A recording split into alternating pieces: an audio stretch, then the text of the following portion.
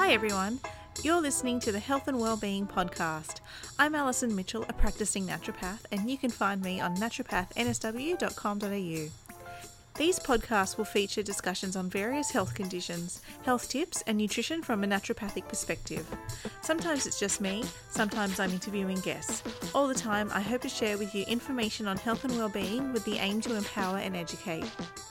Please remember that all information is general and not a specific recommendation that replaces consulting with a practitioner. Please talk to your healthcare practitioner before undertaking any changes to your treatment regime. I don't think that there is a food quite as debated about as coconut oil. A quick Google search brings up a multitude of articles with differing opinions, some authors claiming that coconut oil is a miracle cure oil, some claiming that it's the devil incarnate. The arguments about coconut oil bring along with it the debate of recent years about the links between heart disease, saturated fat, and cholesterol. So it's incredibly difficult to unravel this mystery because there is a limited amount of research on coconut oil, especially in comparison to olive oil. And a lot of the claims made on the benefits of coconut oil are somewhat hypothetical, based around knowledge of its constituents, such as the type of saturated fat, lauric acid. The claims for coconut oil's health benefits can at times be outlandish. One article that I found when researching this topic claimed a whole 200 benefits. However, if you look, there is research. So if you compare the amount of research available on olive oil to that of coconut oil, and you can understand why the mainstream dietary recommendations are still not sold on this tropical oil. However, in the last few years, there have been some promising studies that are emerging that demonstrate some of its potential benefits, such as increasing HDL, or the good cholesterol, and reducing the progression of Alzheimer's disease. Of note is that the type of coconut oil used is important, as virgin coconut oil can be beneficial and copra can be harmful. So I'll explain the differences a little bit later. Some of the older research papers on coconut oil don't actually clarify the form of the coconut oil that's used, and then this confuses the whole issue. The analysis of nutritional medicine research can be challenging, as there are many confounding factors which need to be taken into consideration when assessing the results of a study. For instance, observational data is often relying on dietary recall, and human memory is exceptionally prone to flaws. Looking at diets of traditional cultures must also take into consideration their lifestyle. An example being the Japanese culture, which ate large quantities of rice alongside long days of physical work, something that wouldn't be applicable to today's tendency to sedentary behaviour. And the frequent recommendation for large doses of coconut oil as a dietary supplement is actually more concerning than the multitude of topical uses often recommended in the blogosphere, but it may not be as dangerous as some would lead you to believe. Virgin coconut oil does provide some benefits when consumed in moderate amounts alongside a healthy diet and lifestyle. And topically, it can be very beneficial for skin and hair health, and it shows promise for dental health. So let's go into a little bit more detail about traditional use of coconut oil.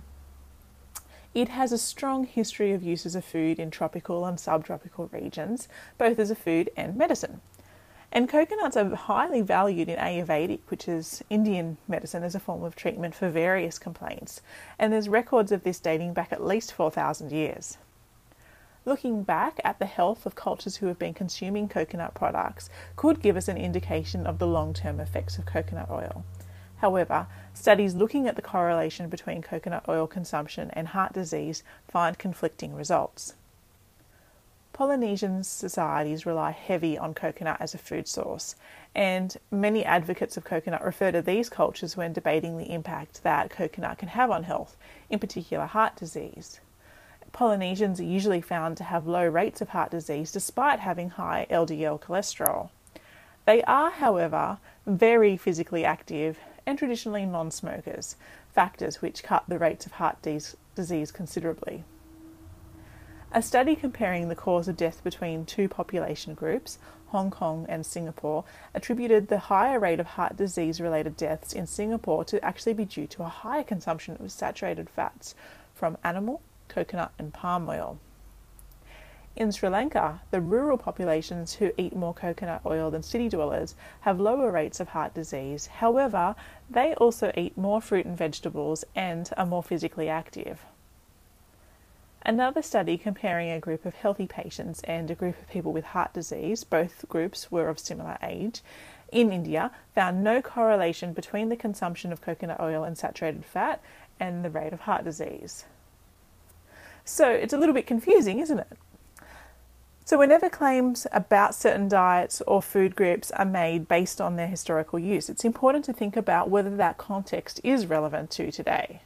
So a historical diet consumed alongside a modern lifestyle of working at a computer or sitting in traffic all day is not going to produce the same benefits.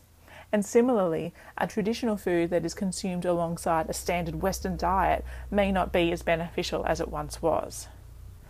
So traditional diets cannot be inserted into a Western lifestyle with a limited physical activity and the same results expected. Now, most coconut oils that you see for sale in health food shops are likely to be the virgin coconut oil, and this is the form of the coconut oil which provides the most health benefits. Virgin coconut oil is extracted from the fresh coconut kernel via a controlled temperature, and so therefore the beneficial nutrients, which is the tocotrienols, squalene, tocopherols and sterols, they're preserved. And it's important to check that this is the type of coconut oil you're using, as the other form available doesn't have these benefits. The other form is copra. So this is extracted from the dried kernel with no temperature control, and it's often bleached, processed and deodorized. Copra and virgin coconut oil have that same fatty acid profile.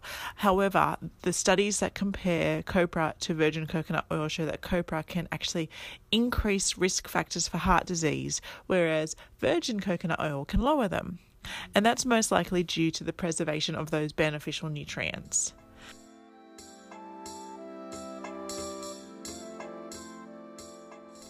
In the past, coconut oil was really strongly advised against, which is due to its high saturated fatty acid content, which is as high as 93%. Saturated fat can be composed of different types of fats, which are referred to as things like fatty acids or triglycerides, and the different types have different effects in the body. The two forms found in food are medium-chain triglycerides or fatty acids and long-chain triglycerides or fatty acids. Short-chain fatty acids are mostly produced by the bacteria in the digestive system when we eat vegetables. So coconut oil is mostly composed of lauric acid at about 49%, which is a medium-chain fatty acid, and the shorter the medium-chain fatty acid, the easier it is to be broken down and absorbed. However, lauric acid is the longest, meaning that it has 12 fatty acids in a strain. The shortest medium chain has only 6. Now, coconut oil has a total of 64% medium chains, 28% long chains, and 8% unsaturated fatty acids. If you want to see a full breakdown of the detail, you can check out my blog for the breakdown of the actual composition of coconut oil, because I don't want to bore you over a podcast with all those sort of percentages, but mostly it is medium chain triglycerides. So, can coconut oil actually help you to lose weight? According to a lot of bloggers, it can. However, it doesn't seem that the available research really supports this solidly. There is some research that's showing that the type of fat that coconut oil contains, which is, as you know, medium-chain triglycerides, can help with weight loss in the short term. However, there isn't proof that this same effect can be achieved when you're consuming coconut oil in its natural form, and it doesn't seem to work as well long term. So we know that fats are composed of a chain of various lengths of fatty acids, and the length of these chains determines how they're metabolized in the body. And we know that coconut oil is composed predominantly of medium-chain fatty acids, and this type of fat is considered to increase our energy expenditure of the body more than the other types of fats, and it also improves our satiety, which actually helps to reduce calorie consumption, because if something improves your satiety, it means that it makes you feel more full.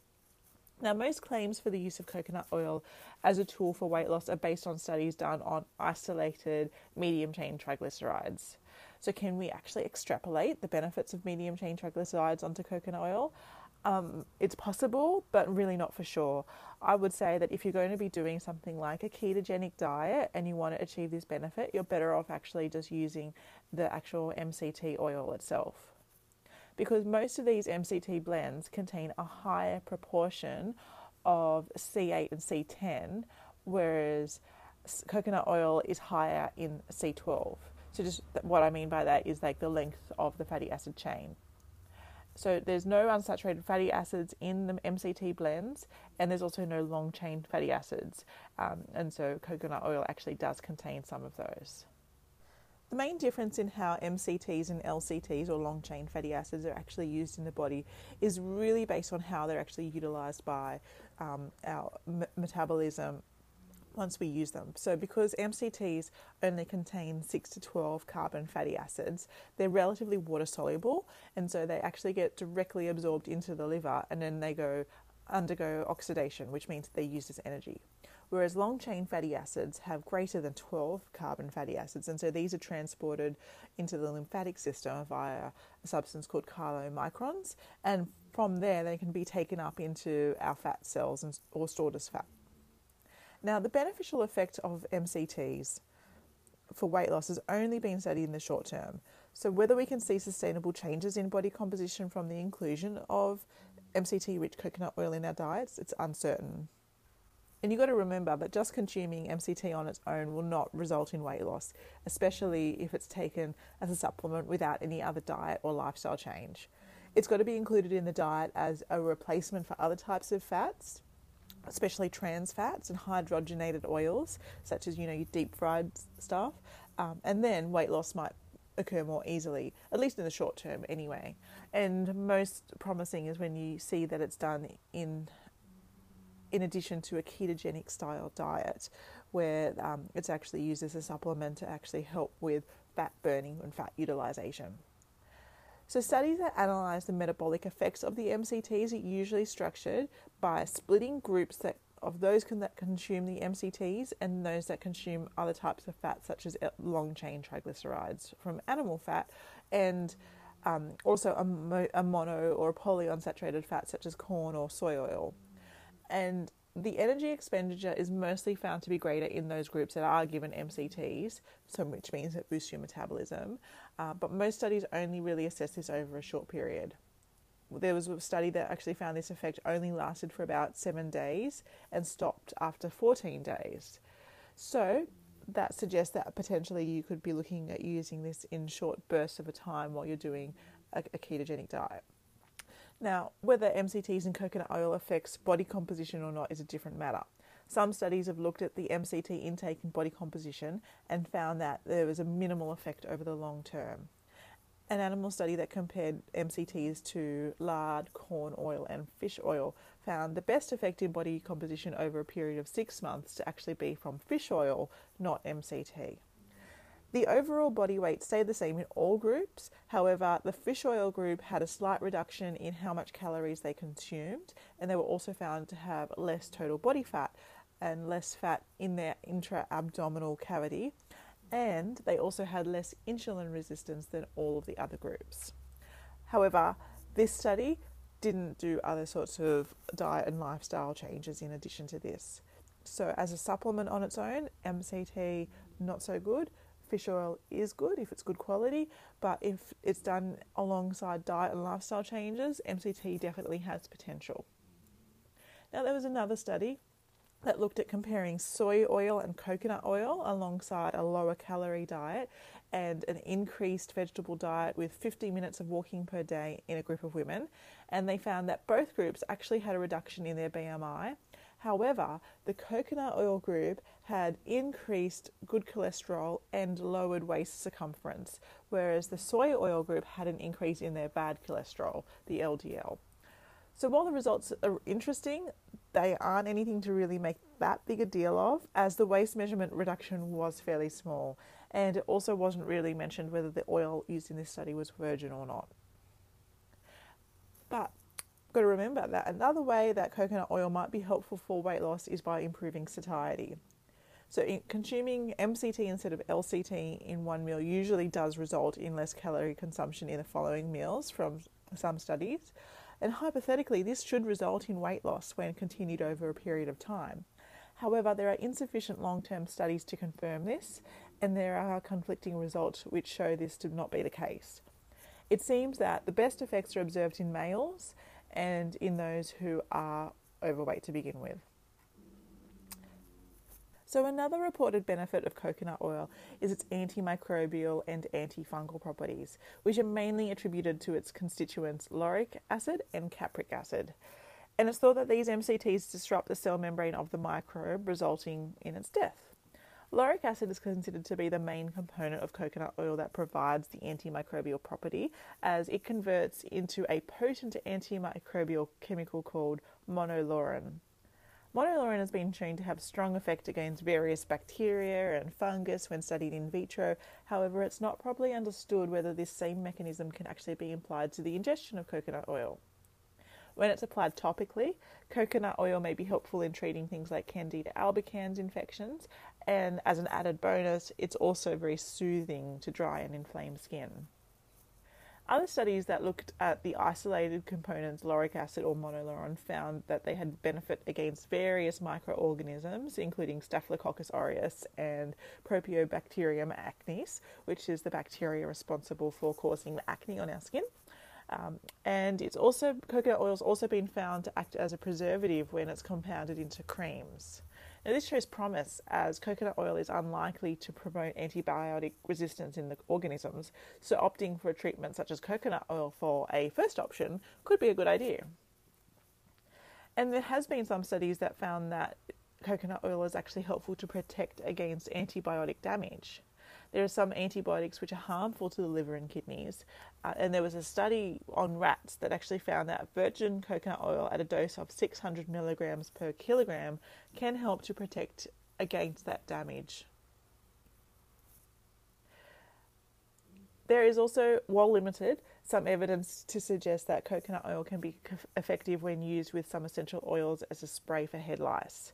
The study compared the use of a spray containing coconut oil, anise oil, lang-lang oil, compared that to a chemical spray, and both sprays were effective in treating around 92% of the children. So that would be a really good alternative. And coconut oil, a lot of people use it for helping their hair. They use it as hair masks and that sort of thing. And it has been shown to prevent hair damage and strengthen the hair shaft itself. It's actually able to penetrate the hair shaft more than other types of oil, which might be why it's providing such a strengthening effect to the hair. It's used really frequently as a hair tonic and conditioner. However, it can cause some skin irritation if it's not washed out thoroughly. However, that's only for some people. It's also quite helpful to use as a wound healing agent. When applied topically to minor wounds, virgin coconut oil has been shown to help them heal more effectively. And that's been done on rat studies as well as some human studies when it's been applied topically for about 10 days or so. And have you ever heard of oil pulling? Well, this is an ancient Ayurvedic practice where you put a tablespoon of coconut oil in your mouth and you swish it around for about 20 minutes or so. And it might sound like a strange thing to do for some people, but this health practice has actually been around for many years. Originally, it started with using sesame oil as a way to promote good dental health, and sunflower oil was another one that they used. However, with the recent awareness of the benefits of this lauric acid in coconut oil as an antimicrobial, the use of coconut oil for oil pulling has become more popular. Until recently, there was limited evidence to support this, but there's been some preliminary studies that have actually found that oil pulling with coconut oil can both decrease plaque and gingivitis after 7 days, and the effects will actually increase with time. So the more you do it, the better it is. There was another theory that was proposed by the authors of that particular study that showed that coconut oil reacts with the saliva to produce a reaction that makes it like a soap, which is called saponification, and that actually is what helps it to reduce the adhesion of plaque. Another thing that coconut oil is used a lot for is brain health. Alzheimer's disease, it's a condition that causes a great deal of distress for the people who have it and also for their loved ones. However, there's really very little that can be done about it. Fortunately though, MCTs and virgin coconut oil have shown promise as a tool to reduce the progression of Alzheimer's disease by improving energy delivery to the brain, and also by supplying some beneficial compounds to prevent the development of the condition, and also possibly by reducing the risk factors for Alzheimer's disease, which are things like diabetes and obesity. The use of coconut oil as a tool for helping brain health and Alzheimer's disease does conflict with our understanding of previous recommendations for the condition, which is a low saturated fat diet. However, we know, as we've said, that obesity and insulin resistance are risk factors for Alzheimer's disease, and traditionally it was thought that coconut oil was considered to cause these issues. However, as we've already spoken about, it's the use of virgin coconut oil in particular that seems to have the benefits, and the virgin coconut oil doesn't seem to produce those side effects. As you've already learnt, coconut oil contains 64% MCTs, and that type of fat is quickly absorbed and metabolized. And one of the processes that takes place in this is the production of ketones, something that the brain can easily use as a fuel source. Now, for many people with memory problems such as Alzheimer's disease, coconut oil might be quite helpful in that. A ketogenic diet is also something that's been shown to be really helpful for brain health, and has been researched in Alzheimer's disease and dementia. It's also been really helpful in epilepsy, particularly in children's epilepsy and those who are unresponsive to medication. So that's really exciting. Most of the studies that have been using coconut oil extracts in Alzheimer's disease and brain health are actually using the specific extract of the MCT caprylic acid, and that's actually only present in around 7% in coconut oil. So as a supplement by itself, coconut oil might not be able to produce the same results that caprylic acid on its own can do for Alzheimer's disease. But the use of coconut oil in cooking could be helpful for early stages, and also as an aid for prevention, and also thinking about supplementing with MCT might be more useful in the mid to late stages of the condition. However, I do suggest that if you're going to do that, you do it under the guidance of a healthcare practitioner. Another of the claims that are made in favour of coconut oil are its ability to help underactive thyroid. Now, this is unfortunately not backed up by any research. However, there is anecdotal evidence that's quite prevalent. It's most likely that the benefits of coconut oil for the thyroid are because you're replacing soy oil or other hydrogenated polyunsaturated oils, such as processed foods, and replacing that with whole foods that are cooked in coconut oil, and also because coconut oil helps to reduce the appetite and stimulate the metabolism because of its medium chain triglycerides. There is a theory that the hormonal conditions in westernized societies are actually due to the increased use of vegetable oils because they place a lot of oxidative stress on our bodies. However, I think that is, that's one drop in the ocean of many things that are going to be affecting it. But if we can change that, that's going to be really good. So would I recommend someone to use coconut oil as a method of improving their thyroid function? Well, that's complicated. Underactive thyroid function can cause weight issues, and coconut oil taken in addition to your diet is a significant extra source of calories. If it's used instead of other forms of oils and fats, it might be beneficial, especially if the rest of the diet and exercise levels are also addressed. There is concern from some that coconut oil can potentially increase one's risk for heart disease and cause elevated cholesterol, which is also some of the same issues that thyroid disease can possibly cause. However, elevated cholesterol will unlikely cause an immediate threat to heart health unless it's accompanied by the other risk factors. And as virgin coconut oil predominantly raises the good type of cholesterol, this might be less of a concern. So the biggest concern that I have is that coconut oil is promoted by some as being a cure oil for thyroid function. Now, thyroid disease can be due to various causes such as nutritional deficiencies like iodine, tyrosine or selenium. It can be due to physical trauma, infections, heavy metal toxicity, and coconut oil wouldn't address any of those factors. It might be helpful for thyroid health, but the research doesn't appear to support it. So if you're not at risk of heart disease, it might be worthwhile trialling the introduction of coconut oil into your diet whilst working with a health practitioner to see if that provides a benefit to you.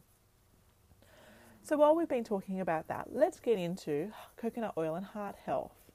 There's still a lot of debate as to whether coconut oil is beneficial for heart health or not, and the quantity of research out there is still insufficient to have a clear answer either way. The research that shows the benefits of coconut oil for the heart are only present when the coconut oil is actually the virgin one that's used, and the studies that have a negative effect on the heart are most often using copra or an unspecified form of coconut oil. So while virgin coconut oil does raise cholesterol, it's mostly the HDL, the good cholesterol, and this effect is only evident when the virgin coconut oil is used, whereas the non-virgin coconut oil can raise LDL cholesterol. And we know the risk factors that contribute towards heart disease, such as obesity, are unlikely to be sufficiently improved by coconut oil consumption to have a benefit, as we've already spoken about.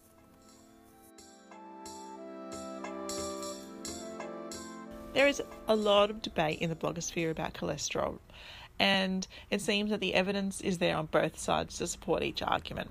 In case you've not been following it, I've simplified it for you. The cholesterol is evil argument goes along these lines. High cholesterol levels are a major risk disease for heart disease. LDL cholesterol is bad, HDL is good. Heart disease is caused when a complicated chemical and immune process takes place at a roughened and damaged part of the artery wall, such as at the bends and kinks of the arteries. This process essentially involves layers of foamy cholesterol being put down on the artery wall like a band-aid. However, the longer it goes on, it becomes harder and more dangerous as bits can slough off and form a clot. And after this, the opinions differ. Consuming cholesterol from fatty foods in our diet is considered to be a driving factor of this process, the worst type of fat coming from saturated fatty acids, which increase our bad cholesterol LDL.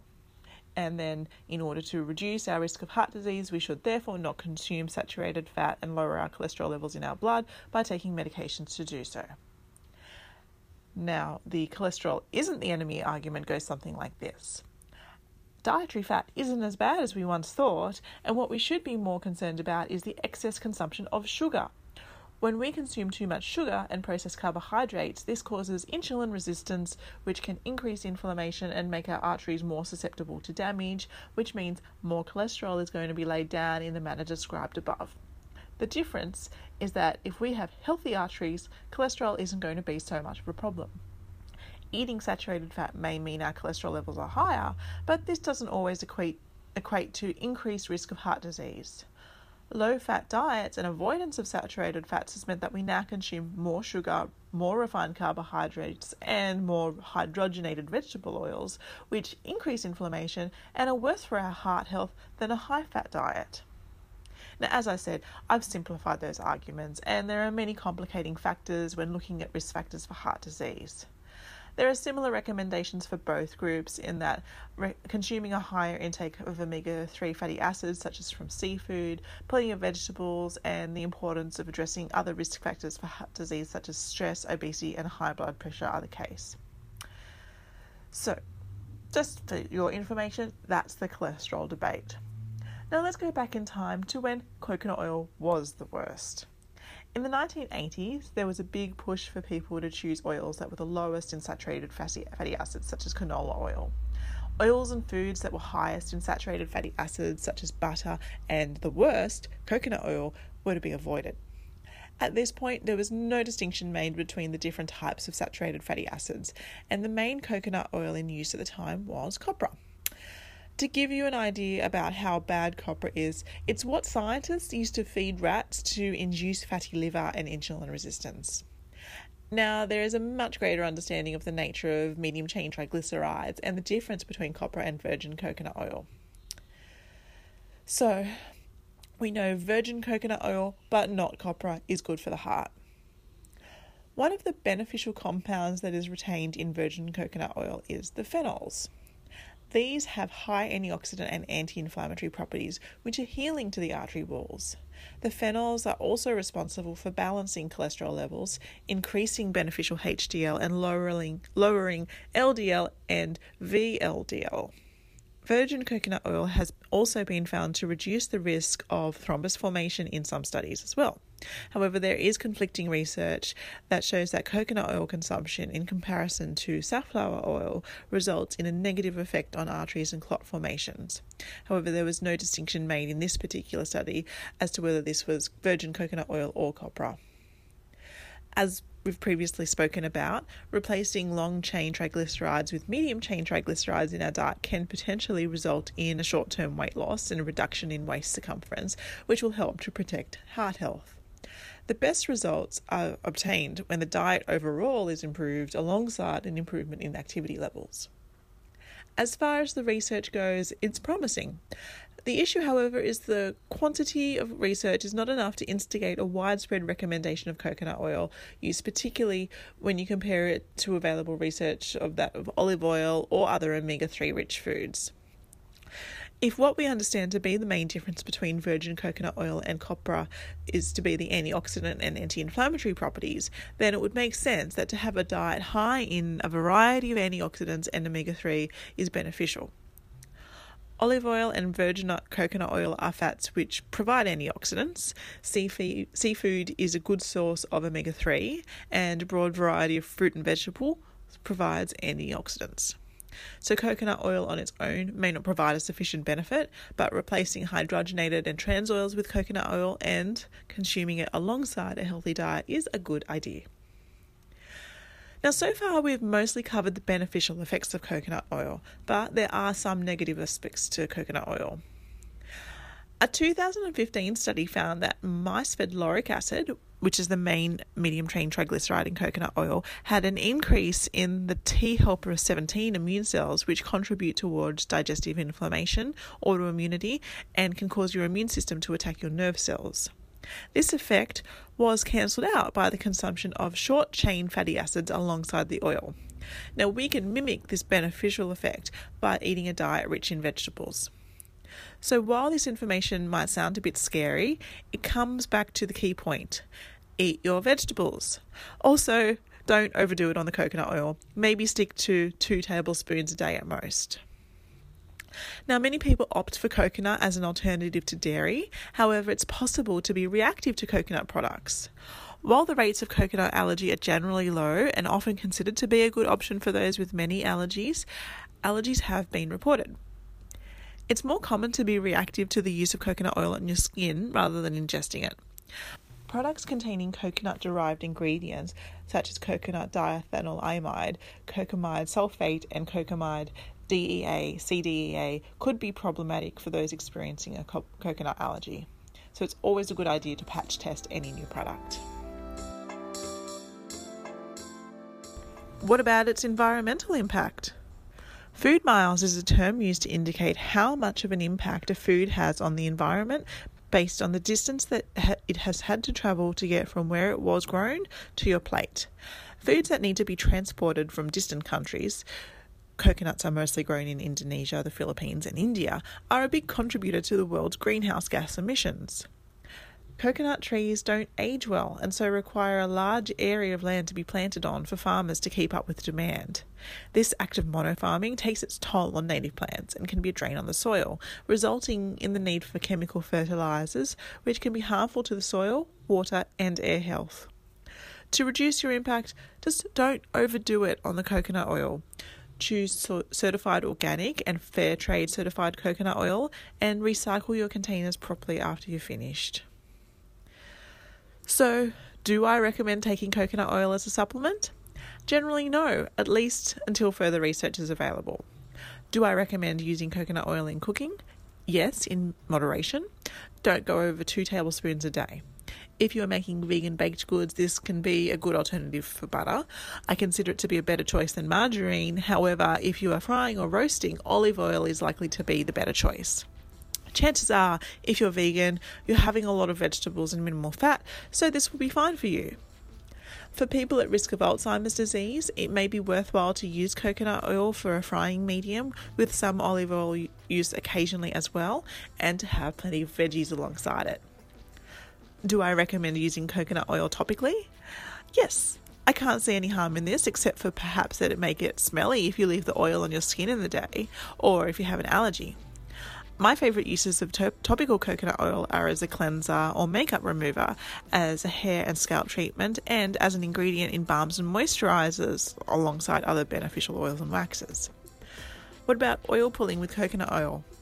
Yes! Dental health is important, and coconut oil is an easy and relatively inexpensive way to look after your teeth and gums when used alongside brushing and flossing.